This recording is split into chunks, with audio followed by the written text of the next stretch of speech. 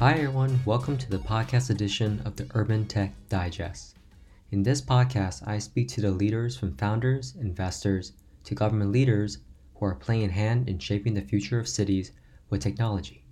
My name is Alan Chen, and I'm joined here by the first guest on the show, Clay Garner. Clay is the Chief Innovation Officer of the City of San Jose, where he spearheads the Mayor's Office of Technology and Innovation to drive tech-enabled initiatives to improve the city.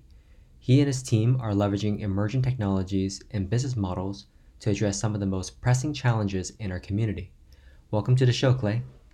Thank you so much for having me, Alan. Great. So I think to start off, I'd love to first explore your background before you even became Chief Innovation Officer. Now I understand that you used to do YouTube videos of yourself singing, and that led to one another, and eventually led you to on stage in China, essentially becoming a pop star. Could you tell me a little more about that?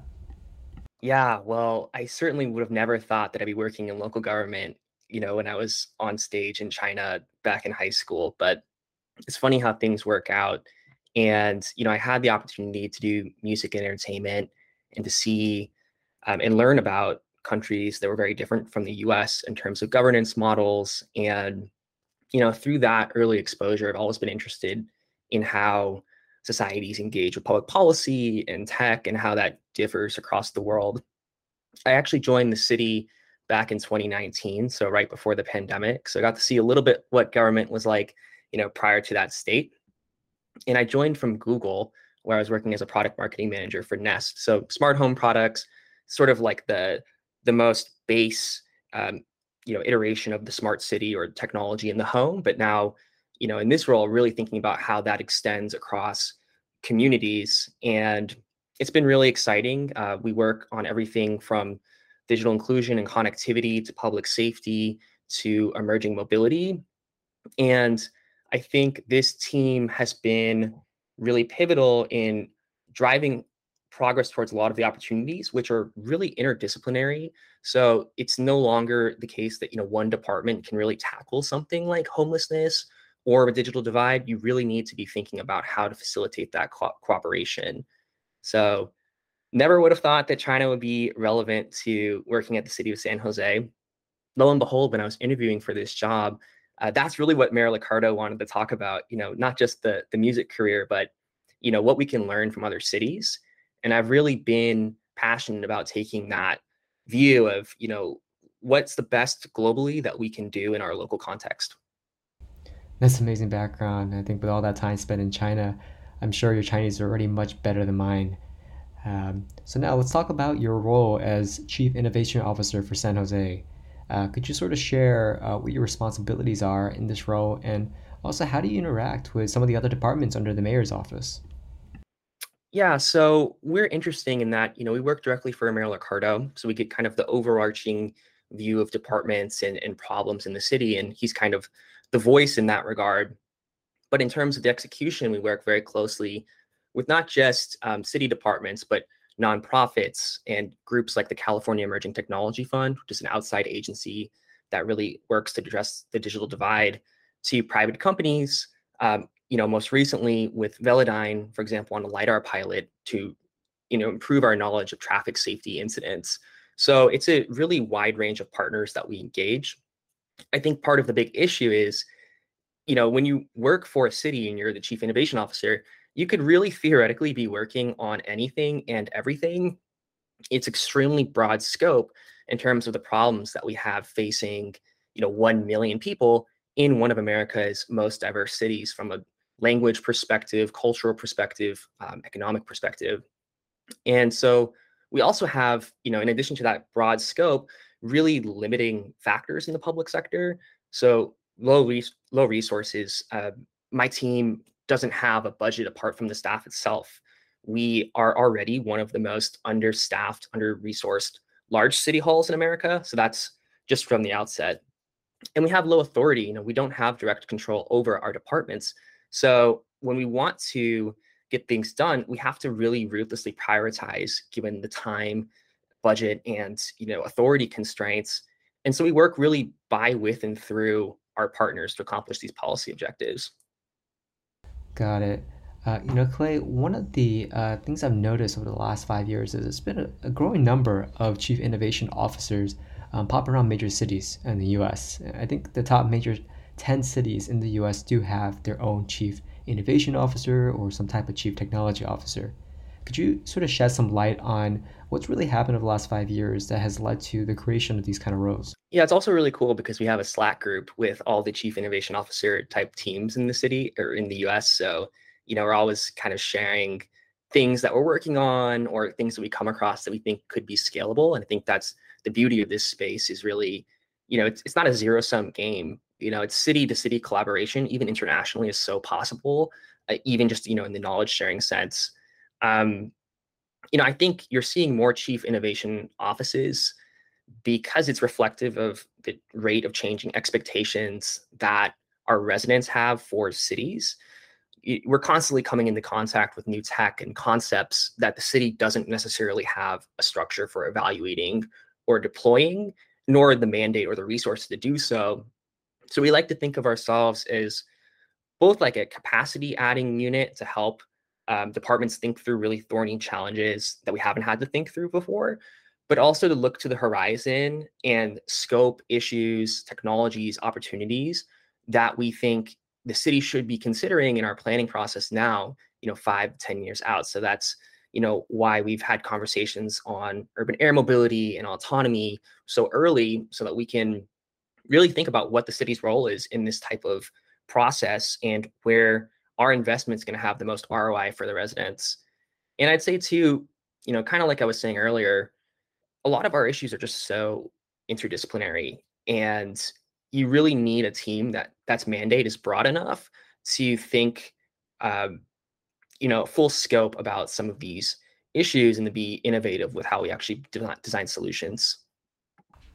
It's fascinating. Is there a city you have in mind that has done this exceptionally well and that you're looking to follow the footsteps of? So I have to say San Jose just because San Jose, is my town and we definitely do a lot of great work and have to acknowledge that. But I will say we see all kinds of really interesting projects, and it's hard to say like one city is just objectively more innovative than another, but in certain areas you see just a lot of progress.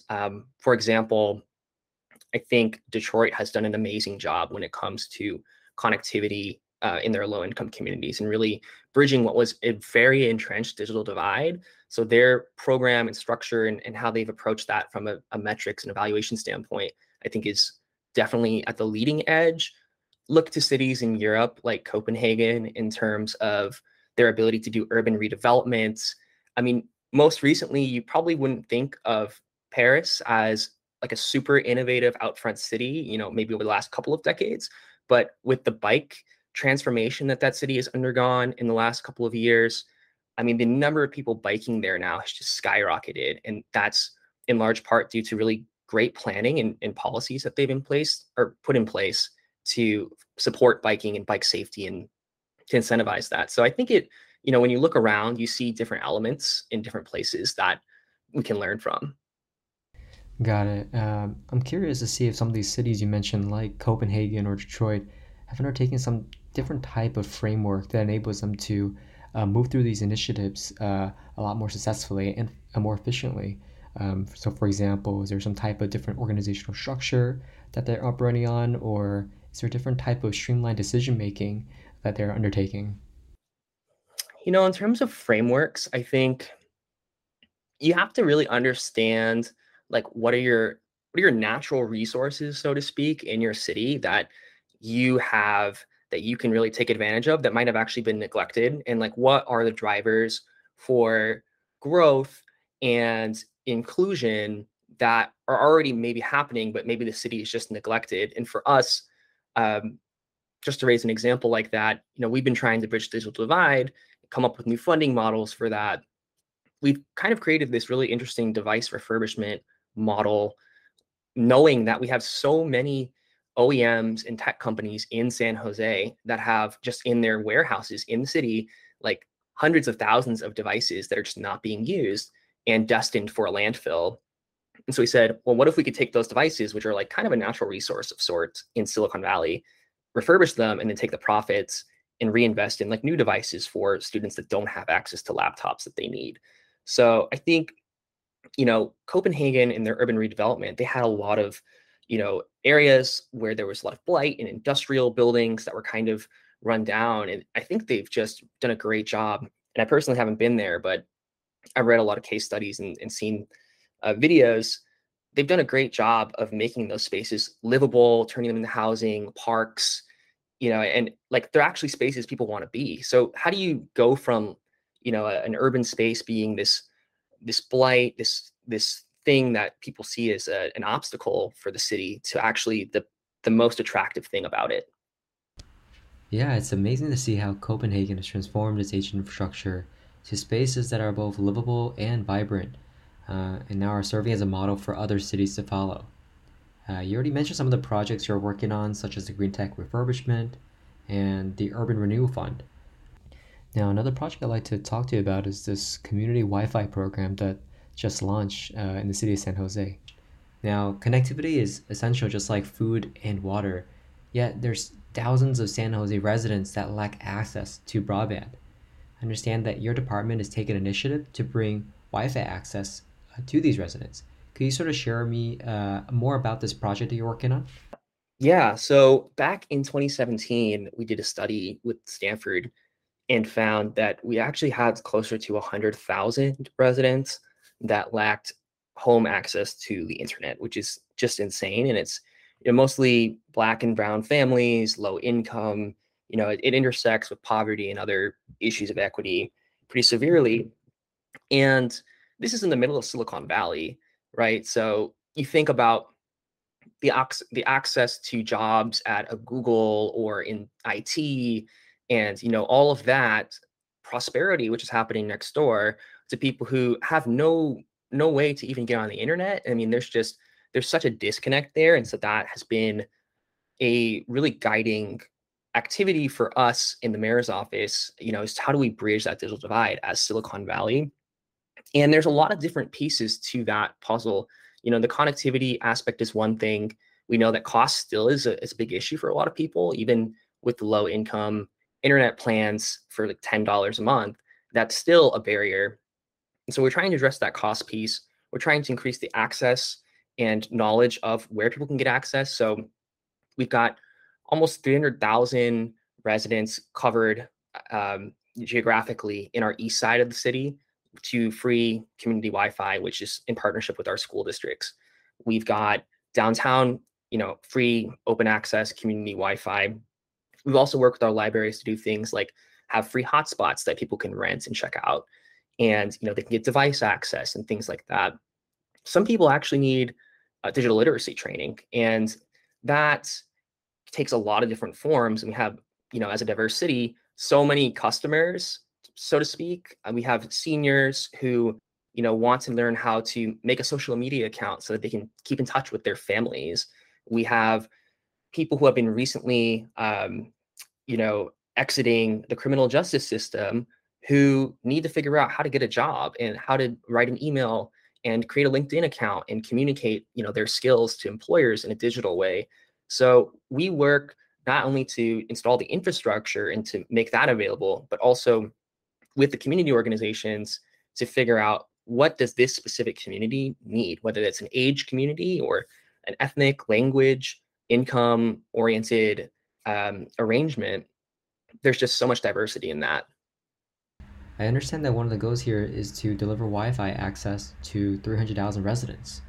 I'm curious, how far along are you on this progress, and what are some of the other action items you guys are taking to get to that point? So we just installed two new sections of this larger 300,000. So two new high schools have just gone online, I believe, as of this week. So that's really exciting. We know from looking at the numbers of the current deployments that we've already seen. I think it was in July of 2022, 100,000 people logging on.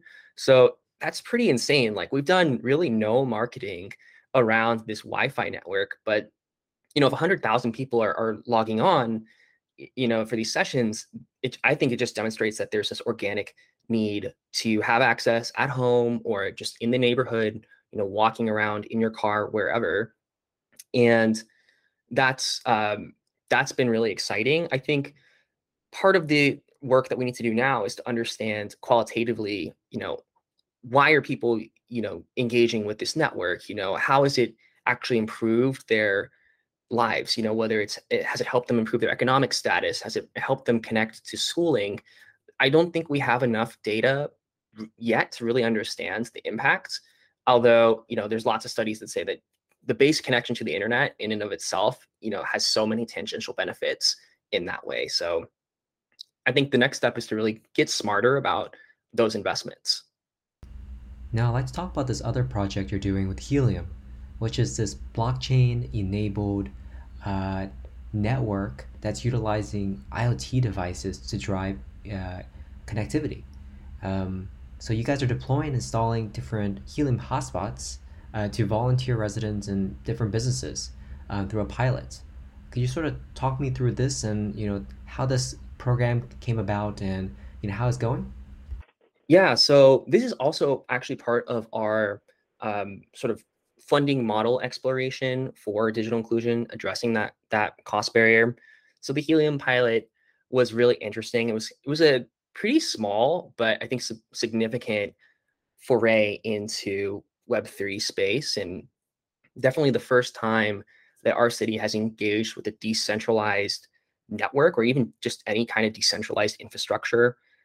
So the way that Helium works is that, you know, we have network which is not really owned by any one entity. People can buy these access nodes, and it supports a lower WAN network, which we think would be really interesting for some smart cities applications, especially around like monitoring climate, things like that.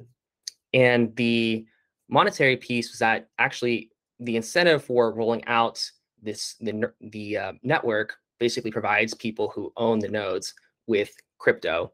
So we, as a city, bought 20 of these access nodes, and we have been experimenting, with, is this something that's sustainable?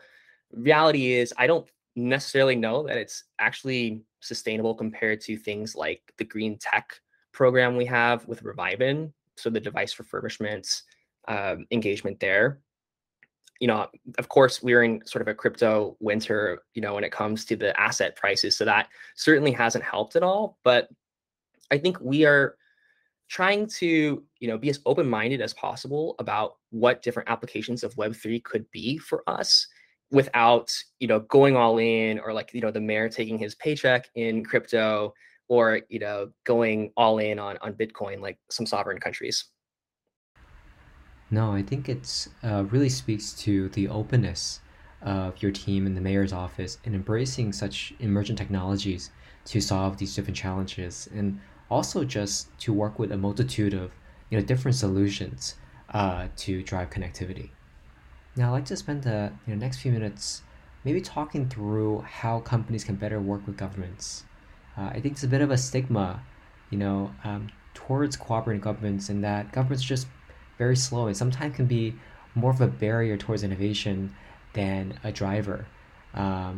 Personally, I've experienced the same tribulations and trials when working at Lilium, where I was tasked with striking public-private partnerships with governments on a local, state, and national government to enable urban air mobility. It was incredibly challenging because of the entrenched um, sort of stakeholders, but also just the politics that come into play. Can you sort of talk to me through, how companies can better work with governments so that they can unlock innovation and drive faster progress? So I think this is actually a really interesting area that my team works on specifically. So we try to communicate as best as possible to companies that we think have interesting tech solutions for our city. Like, what are our problems, and how do you quantify and communicate those problems in a way that I think private sector actors and entrepreneurs can understand, I think is really important, because to your point, there's just a lot lost in communication. Our timelines, our working styles, our risks are frankly different, right? Like, if something goes wrong in the public sector, it's just a lot more scrutiny and risk of maybe something really going wrong, like people being hurt. And I think that's something that the best companies that I've worked with, they really get that. They have an empathy for what kind of resources we have at our disposal. Some companies, they come to me and they kind of expect me to make a buying decision, within, 2 weeks. And, I don't even have a purchasing role in the city. So there's not the time taken maybe to even understand, like, how does our city actually make decisions? And a lot of it is really consensus, not just formally with the council and the legislative process, but just internally. Right now we've been thinking a lot about urban air mobility. And our big calculus is really like, should a city like San Jose, with all kinds of problems, be focusing any time at all in thinking about something which might carry like 5 passengers at a time and come online 5-10 years from now? You never know with the industry marketing.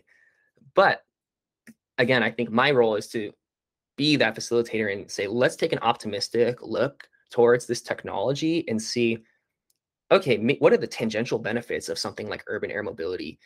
Does investment in this space actually accelerate things that we really care about, like walking or public transit? If we create vertiports, is that actually unlock new funding sources for transit improvements that we want to see that are going to benefit more people? And how can we plan in a way which actually gets ahead of some of the disruption or issues that you see with a lot of shifts in technology? So when we move to micromobility at first, I don't feel like there's actually that much collaboration between government and the providers, right? Like, they just kind of threw the scooters on the street, and we had to work back from that state of distrust and lack of cooperation. The same was true of ride hailing. Like, the Uber model is kind of steamroll cities and just deploy. But I think what I'm noticing now is a new model where companies are definitely more interested in trying to understand, like, where we're coming from. And at the same time, we have to, as government, be open-minded while still scrutinizing and not be blockers when we don't have to be. Of course, there's processes that we have to follow, but it's how quick can we be to actually make the evaluation on whether something is worth pursuing or not? That cuts time, which allows us to actually serve our residents in a faster way. Yeah, thanks so much, Clay, for sharing that background and your city's approach towards thinking about new technologies and that sort of framework for prioritizing what's important to tackle today versus what to tackle for the future. Now, we talked about urban mobility, but I also wanted to pick your brain on the autonomous vehicle space. California is, filled with self-driving uh, car testing. For example, San Francisco, there is cruises and the Waymos of the world floating around the cities. I think Waymo and Cruise are even now offering commercial service. And I'm curious, I guess, to hear your opinion on these technologies, where things are today, and what still needs to happen. And curious what the role of the city is in bringing this, I guess, technology into operation. So I think there's definitely a role, and we were actually pretty early with autonomous vehicles. So back, a couple of years ago, we did a pilot with Daimler and IDEO, and we were thinking about, community acceptance and what was even just understanding that different communities had of autonomous vehicles. And, at that time, I think it was still too early. Like, technology wasn't really there yet. And it's been one of those things where for decades, I feel like people have been talking about, well, we're just on the cusp, and next year or the year after that, we're going to see like autonomous vehicles everywhere. And it's just going to scale. But for all kinds of reasons, we still are at like this cusp point where it seems like it's getting closer. There's more acceptance. There's more pilots happening, not just in the US, but look at China with robo taxis and Baidu's play there. I mean, I think I'm personally more excited about what we're starting to see in autonomous buses rather than just like autonomous smaller vehicles, because we know that there's just a huge bus driver shortage in the United States. A lot of bus drivers are going to be retiring, and in a way that's not replacing labor. How do we compensate for this job, which is actually really difficult? It's a job with really difficult conditions, especially in a place like San Jose. Does an autonomous bus allow a bus driver to be more of a customer service representative, or do public safety or social services, or do something which actually is maybe more uh, positive of an experience as a career? And I think there's just a lot of room for autonomous buses to be really interesting in our city. And part of it is what's the investment that cities should be making in the fixed infrastructure for autonomy. So should we have dedicated, autonomy lanes? And you're starting to see that, in different cities as a discussion. Should we be investing in fixed camera or LiDAR infrastructure, safety measures to enable, a vehicle which is not just driven by its onboard infrastructure, but also interacting with the street, and what protocols need to exist for the vehicles to be able to be interoperable with that infrastructure. So I think there's a lot of questions where the city is definitely going to play a role, even if it's not in the actual regulation of the vehicles itself, as is the case in California. That's the state level that really dictates that. But the cities are ultimately, where those vehicles are going to be interacting with the curb and public safety. How does a firefighter respond to, an autonomous vehicle that starts going on flames? And, how do we turn it off? How do we engage with it? There's a lot of questions, and you kind of see that in San Francisco already with some, recent incidents. In San Jose, there's a viral video of a Tesla on full self-driving mode kind of going around the city, and it actually ends up running into one of our bike lanes. So it knocks over a bunch of bike bollards. And, you just can't help but wonder, like, wow, what if someone was there? And I guess there's a discrepancy and sort of asymmetry right now in how technology is being deployed. You have that example, but then you have examples of companies like Cruise really working closely with the city to deploy. So I think, to answer your question in an extremely long-winded way, yes, like there's a huge role for us to be playing here. Yeah, I think you make a really good point around the use cases because as much as autonomous vehicles will lower the price of rideshare service and passenger vehicles, there's still this fundamental driver shortage that's happening right now that's really challenging this idea of resiliency, not only in bus operators but also truck drivers on highways. These trucking carriers are looking towards autonomous solutions today, not just a way to reduce their costs, but also to secure their supply chain so they don't have any supply chain disruption. To your point about Tesla, I think we're really getting to this point where all these terms like full self-driving or autopilot or even just autonomous vehicles are being thrown at our faces, and there needs to be some level of education and to users on what these terms really exactly mean for their driving and what they should be doing in the car. So I think it's going to be really interesting what these next few years are going to be like. Now, I know we're running out of time now, so I'd like to maybe use the last a couple minutes to hand it back to you. Let's say, a founder's listening to this call and wants to engage with the city of San Jose to work on a project together. What's the best way for them to get in touch? That's a great question. I think, we do put out a ton of public material, and that's kind of like the blessing and also sometimes the curse of cities is that, we don't actually have much incentive to guard, our trade secrets, so to speak. It's all more or less out there. So, if you're a company and you've got a solution that you think, can be great for mobility in a city, or, to help us address problems in public safety or connectivity, just take some time to read those plans that have been put out by each city to understand, what are our challenges, what investments have we made so far? And if you can couch it in that language, then I think city staff is going to be able to have a much more productive conversation, because you're going to really understand, like, what kind of budget was made available for this. Like, that's all public. Sometimes people come to us, and they're like, okay, well, you have like $2 million to like invest in this technology. And it's like, no, like, because we set our budgets, cyclically every single year, and it's all public. You can see which departments have money for what purpose. And I think there's also opportunities that I've seen really great companies help us identify federal grants or state grants that we didn't even know about for innovation projects or pilots. And they say, hey, we can do a joint application for this, or hey, like, we have a case study from another city that we've worked with on a similar pilot, and this is how it worked, and you can talk to them. Part of it is just helping us to socialize towards some of those problems and those new concepts. Thanks so much for sharing those tips. It was really great to learn about these projects and initiatives that you and your team are taking on to improve the lives of San Joseans. Thank you for being on the show. Thanks, Thank you, guys. Alan.